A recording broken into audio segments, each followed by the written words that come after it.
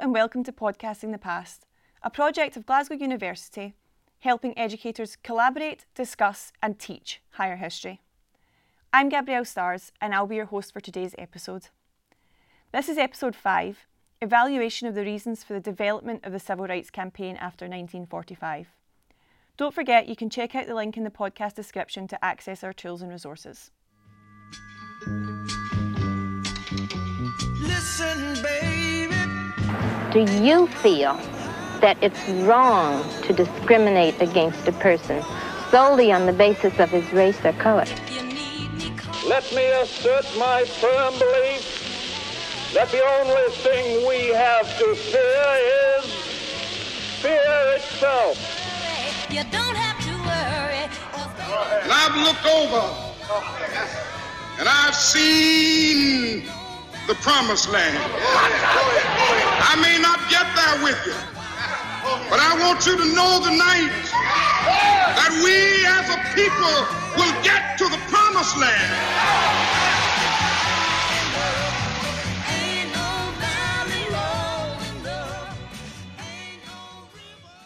We are fortunate to be joined today by Dr. Peggy Bernash, a lecturer in the history of the Atlantic slave trade at the University of Glasgow, and Anne McMillan, an educator of history and modern studies at Brannock High School.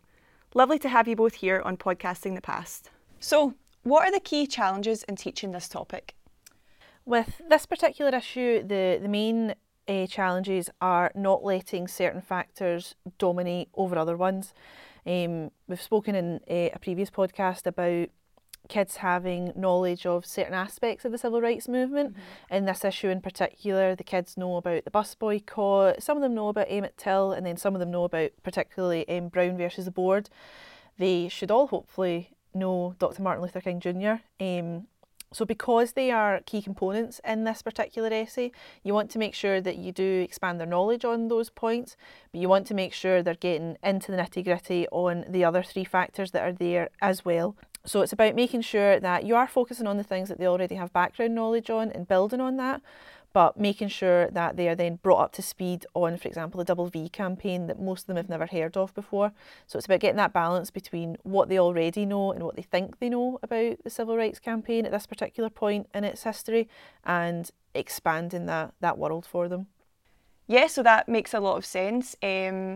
I was also thinking, there's a lot of jumping around here with dates in this key issue, and also like Rosa Parks is mentioned twice. Is that something that confuses the children at all? It can to a certain extent, because Rosa Parks is one of the ones that they tend to know already. It's less of an issue in terms of making sure that they have a good understanding of it. I usually encourage them, when it's prejudice and discrimination, they focus on the boycott more than the actual actions of Rosa Parks. Yeah. Obviously highlight her initial spark, but you're actually focusing on the boycott. Then when you get to effective black leaders, that's when you can really look at Rosa herself in more detail. So that distinction is usually something that really helps the kids. In terms of dates, kids love dates. They love remembering dates. It's their favourite thing in the entire world. A timeline's always a good shout with them. Yeah. By the time they get to higher, they're not just as keen on them in my experience. But like you say, because there is a lot of to and fro in this one, sometimes it is a good thing to have.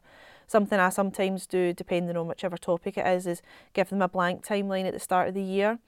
And as you learn something, add to it. So it does become very messy in terms of how it is laid out, but they can structure it in any way they want. They can add lines wherever they want, so it could end up being, twice as tall on one side than it is long, sort of thing. But giving them the freedom to add it how they want to do usually helps make the dates a bit easier for them, because they've got a physical representation of what it is they've been learning about. That's great, and I guess that kind of then makes sense to them and makes it individual to their own learning style as well. Absolutely, because if I make something up and give it to them, I always ask them for feedback, and a lot of the time it needs more flexibility. Can we make our own version? The pupils, I think, are getting a lot more confident in how they want to structure their learning, lay out their resources. So giving them the freedom usually helps with the learning process as a result of that. Yeah, and it's great that you can kind of do that at higher as well and give them that bit more freedom, which Absolutely. I think helps them if they're then moving on to even further education. So is there any lessons that you've taught that you think worked especially well? Ironically, this topic is one that you can sort of play about a wee bit, because a lot of what we look at is obviously quite negative and quite difficult to sort of plough through. Horrible Histories have done a lot of excellent stuff on the civil rights movement, and particularly She Sat on the Bus, which they then get really tired of me singing, but I will do it to them anyway. But what I also did with them was we listened to She Sat on the Bus, watched the quote-unquote music video, and I gave them the lyrics printed out. And before we learned about it in any more detail, we highlighted, we annotated all the things that we were aware of so far. And then as we moved through the bus boycott and Rosa Parks herself, we just kept on adding to it. So again, the pupils had their freedom of how they wanted to lay it out. They loved their highlighters and all these sorts of things. But we really focused on what have the lyrics missed out? What do we know now that we didn't before? What have the lyrics highlighted that's really important? So whilst they're thinking about the song, they should also then be remembering, oh, well, actually that bit's not quite accurate, or that bit fails to mention, later on that a lot of Black Americans did go back to sitting at the back of the bus after the boycott. So getting them to remember it in a way that seems very sort of fun and light-hearted can actually be a really effective method for them to remember some really crucial components. And I get to play the song over and over again to drive them mad. So, Peggy, is there any latest research on this topic that you think that educators out there should know about? Well, absolutely. There has been a lot of new research to give a wider perspective on how we get to the 1950s, 1960s in terms of civil rights movement. There's been a lot of new work on understanding the experiences of American soldiers in Europe during World War II, and their experiences in terms of being galvanized and looking to make changes in terms of their civil rights, not just in the United States, but also overseas. But the understanding that Black civil rights organizations are far more widespreading than originally thought. Much of the time, conversations are always around SCLC, CORE, maybe SNCC as well, but the understandings that some of these key organizations also had coalitions with many youth organizations, Christian youth organizations, political youth organizations that help to bring more strategy and more people to participate in these strategies are also important.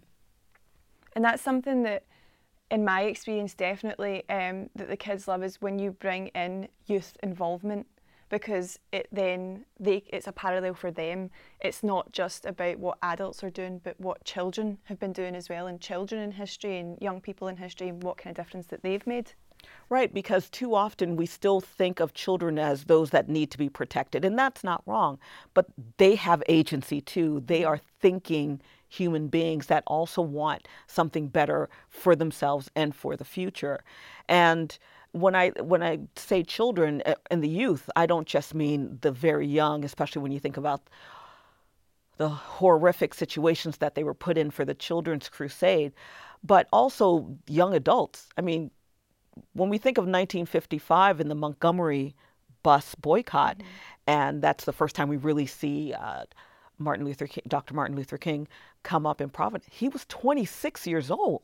He was very young, and was learning on the job as well, rather than how we think of him as this established, much older presence that was so charismatic and changed the way we started to understand this movement. He was learning on the job too. He was very young. So we're talking children, school-age kids, as well as very young adults. Yeah, definitely. So from my experience in teaching kind of civil rights in general, the only female that I'm able to bring into the classroom is Rosa Parks. Who else can educators be bringing into the classroom that's relevant and was important to the civil rights movement? Women played such a significant role in the movement, often seen as the passive backdoor organizers. But you had many on the front line, such as Ella Baker, who had been working for 40 years in such a social movement. She was interesting because she butted heads with Dr. Martin Luther King. She was not into the idea of charismatic leadership. She preferred grassroots organizing and radical democracy. And she believed that the oppressed should advocate for themselves, which is why she left the SCLSC and ended up working with SNCC for a much longer period in time. There's Juanita Jackson, who was special assistant to the NAACP executive secretary, Walter White, who is often talked about. But it was she that rallied the youth to collectively fight against racial injustice. You had women on the front line like Fannie Lou Hamer in Mississippi, a woman, who was technically illiterate at the time, supposedly uneducated, but strong-willed woman who believed in racial justice and was physically beaten up by the police and imprisoned for it. And she went on to become a spokesman at the Mississippi Freedom Democratic Party. There are so many women who played roles in front and behind the scenes. So those are just a couple of women. But there are so many that, when I say were working on the front line, I mean women who were working in beauty shops that you would easily ignore. They're the ones that gathered people in. Right. Under the guise of, oh, we're getting our hair done, yes. But to actually radicalize them to the point of, no, we need to be in the streets, we need to be marching. That's amazing, yeah. Besides Ella Baker and Fannie Lou Hamer, there's so many women that have been participating in these types of social activism, just as you heard in the intro with Diane Nash, who was part of the Freedom Rides. She too, in many ways, challenged authority, white authority, in the best way she knew how, because of how important it was to demonstrate and force others to understand that Black people should be seen as equal and treated as such.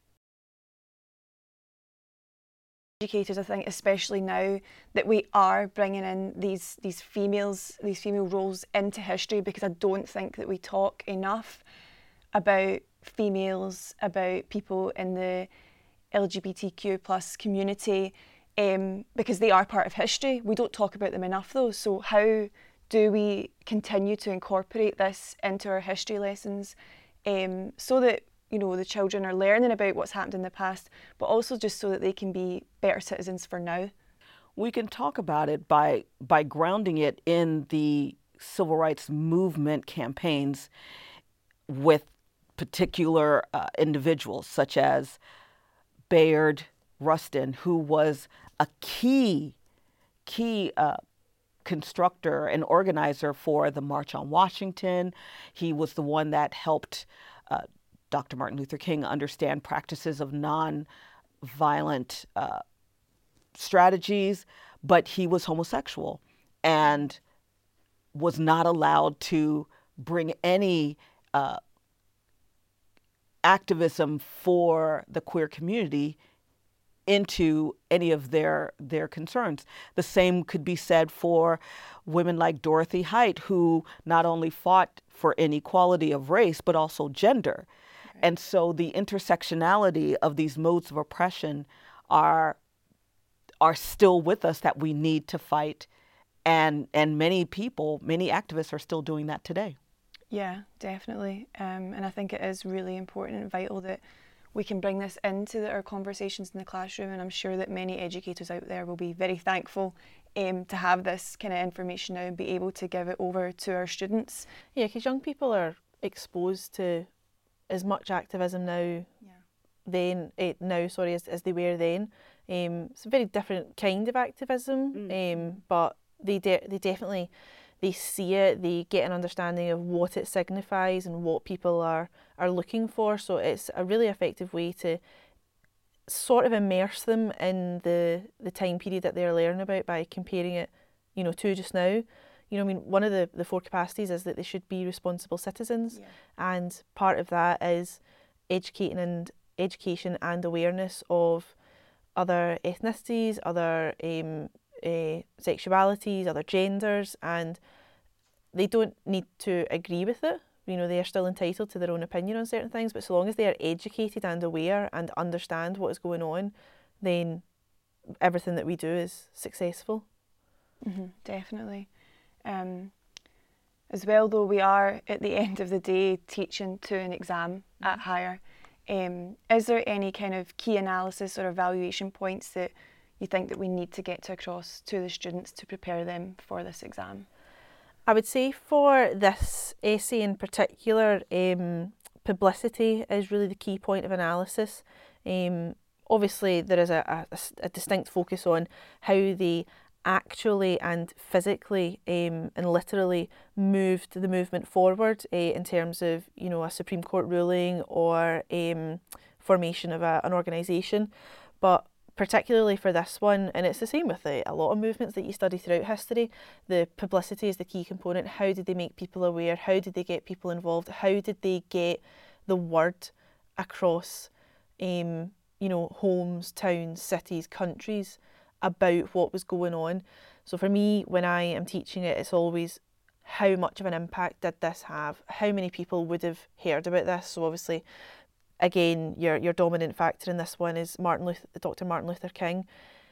His command of the media was obviously quite extraordinary, but the bus boycott did a significant amount. You know, the Double V campaign did a significant amount. So how can you make sure that you are quantifying as best as you can the impact and the sort of media outlay that particular factor has had? Yeah, and I think that's actually quite a good point for the pupils to take with them into the exam, because it's easy for them to compare. When you talk to them now about, for example, social media, and I tell them, you know, you put something on your Instagram story, it can blow up in minutes. So how were they doing that back then without that kind of social media, other forms of media? And I feel that really kind of hits home with them, and they understand it, and it, you know, they remember it as well. It's easy for them to then go in the exam and be like, right, how do we get things to blow up? You know, media, that kind of thing. What do we use? Yeah. But the media and the publicity was just the vehicle to advertise or magnify what their specific strategy was. So, right, each campaign had a very specific strategy, whether we're talking about the sit-ins, whether we're talking about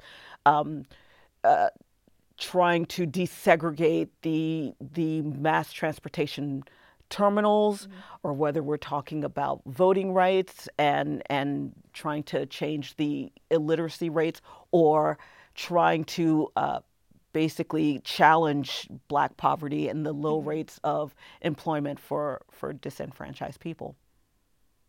Thank you so much to both Dr. Peggy Bernash and Anne McMillan for joining us today. Some of the key advice I think we can take from today's episode is having pupils create their own timelines throughout the year to help with key dates, events and organisations. This is also a great way for them to take ownership of their own learning. Also, the large involvement of women in the civil rights movement, those behind the scenes in the beauty stores creating that grassroots movement, and those such as Ella Baker who challenged the views of Dr. Martin Luther King Jr. This is a great evaluation point for our pupils to use in their essays. We hope you enjoyed this episode of Podcasting the Past.